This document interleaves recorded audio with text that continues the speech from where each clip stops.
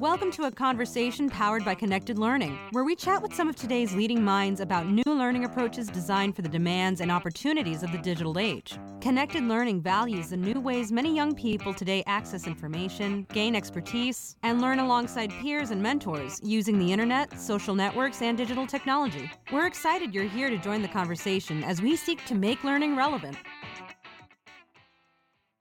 Hey everyone, welcome to the Connected Learning Alliance and our current podcast series, Make Learning Relevant. I am Jeff Brazil with the Connected Learning Alliance, and today we are excited and privileged to be able to chat for a few minutes with Maria Teresa Kumar. Maria Teresa, thanks so much for taking the time to be with us today. Thank you so much for having me, Jeff. I appreciate it.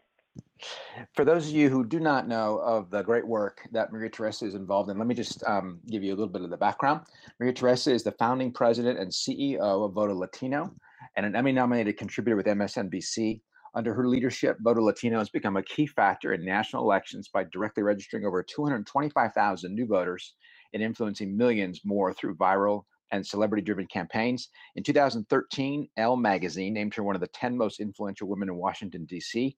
Fast Company magazine named her among the most creative minds in business last year, and she has also been named by Hispanic Business among the 100 most influential Latinos in America. Maria Teresa serves on the national boards of Planned Parenthood Federation Action Fund and the Latino Leaders Network, and is a Hunt Alternative Fund prime mover and Council on Foreign Relations term members. Maria Teresa was named a Young Global Leader by the World Economic Forum. She started her career as a legislative aide for then Democratic Caucus Chair Vic Fazio and graduated from Harvard's Kennedy School and the University of California at Davis. And as if all of that is not enough, she is also co-chair of the Aspen Task Force on Learning and the Internet. And so we are really excited to be able to just have a few minutes with you, Maria Teresa. Thanks again. So if we can just dive right in. For those people who are sort of unfamiliar with Voto Latino, maybe we could just start by explaining what you and Voto Latino are most passionate about and are trying to accomplish. Absolutely. Voto Latinos, we started 10 years ago. We're celebrating our 10-year anniversary, and we focus on American Latino millennials, recognizing that not only are they the fastest growing segment of our country, we have 800,000 of them turning 18 every single year. That's a congressional district. Every 4 years, we'd have 4 congressional districts just based on their growth. But we wanted to get them into the political process, and we figure that if we can ignite their passion to participate at the polls, then we can actually have a conversation also with their parents, because they're the ones that oftentimes are the cultural navigators for their parents in the household. So we target them using celebrity, using online social media, and then, their voices to mobilize folks. To give you an idea of our reach, from January 1st to today, we've reached over 30 million people with our online social media messages and also with our celebrity outreach. So let's flash forward a few years from now. If Voto Latino is successful to the degree you want to be, what changes? What do we see, and who benefits the most? I think that what we start seeing is a Congress that's reflective of the needs of everyday Americans.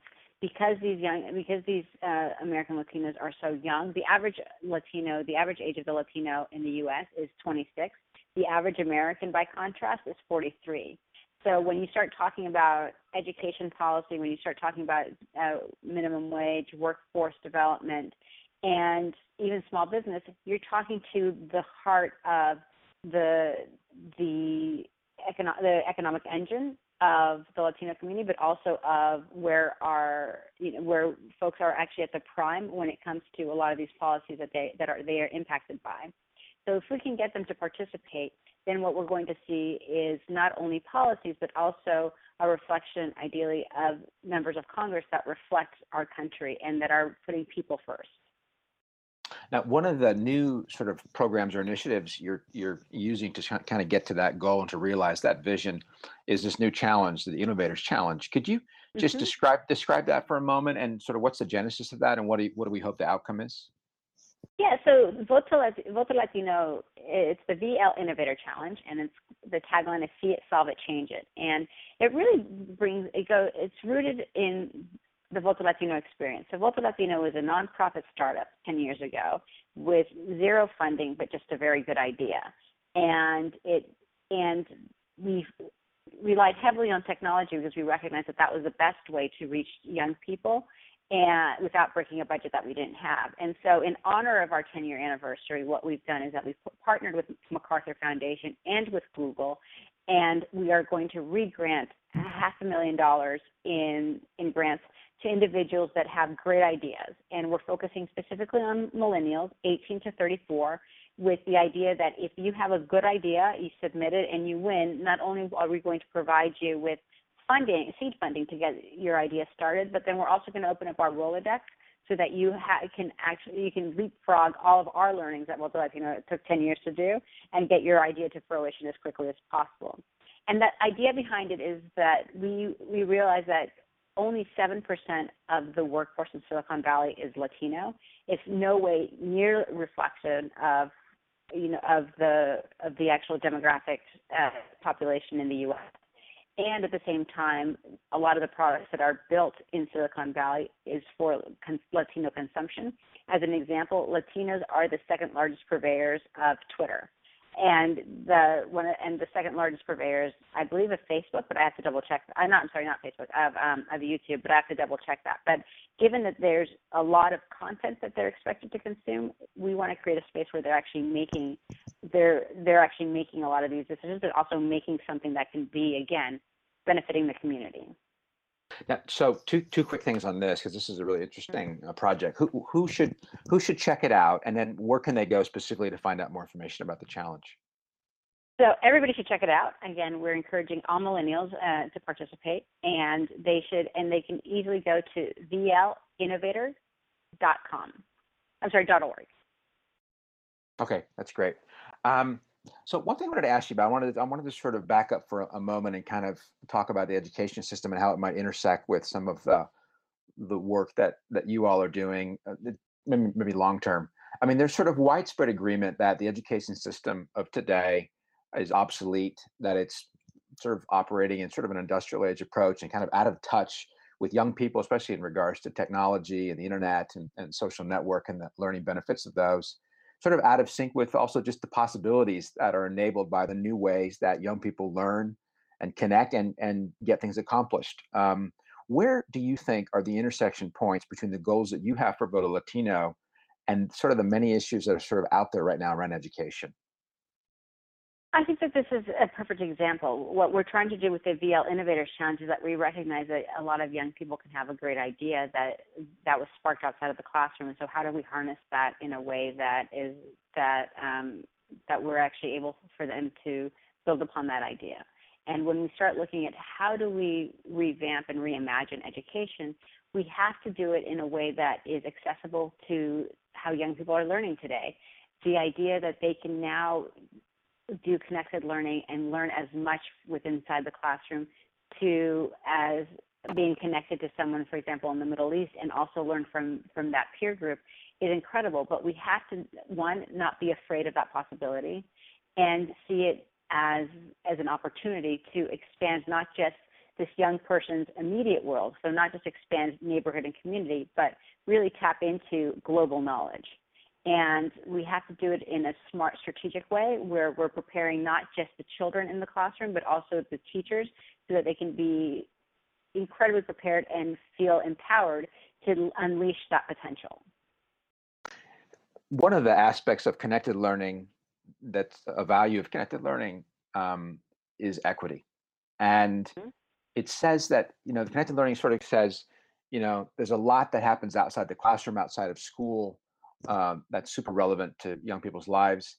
It says that technology can be an equalizer, but not unless we sort of make it so. Otherwise, there's actually this danger that it could widen the sort of opportunity gap that exists out there. What do you think needs to happen so that access to sort of the abundance of learning opportunities is available to all youth and not just for privileged groups? Yeah, I think that one is that we have to get the parents involved in the system and actually create programs so that the parents are able to participate. I think that's one. Two is, as I mentioned, we have to get the educators involved because oftentimes we don't want to feel that technology and access to learning outside the classroom is supplanting the educator in any way. If anything, it's supplementing their their toolkit and their curriculum. And finally, we have to make sure that young people are able to explore their curiosity. And how do we encourage that? And one of the ways is that we have to recognize that sometimes they may not have all the resources they need at home. So how do we leverage, whether it's, they're going to the local library, or, for example, one of the things that Voto Latino is participating with MacArthur is this idea of badging, a badging system. So how do we recognize that, like, if a child or a young person does an after-school program that may be connected with outside of the school system, how do we recognize that through an electronic badge that all of a sudden a teacher or maybe even a future employer can actually say, oh, this individual has a skill set that we didn't recognize.